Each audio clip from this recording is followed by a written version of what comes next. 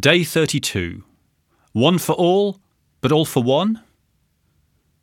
Well, for the Three Musketeers, everything was deemed to be shared, but sometimes sharing everything with everyone isn't a great thing to do.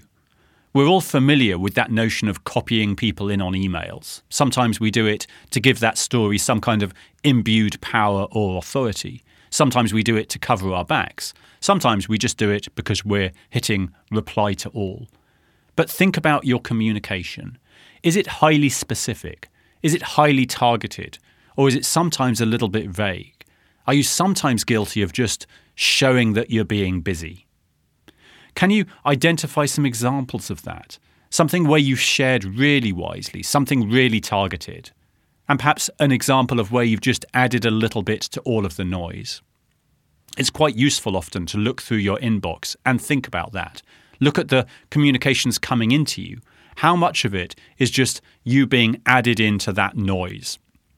How much is really carefully targeted at you? The interesting thing about reputation is that it's built over time. So you need to add value consistently.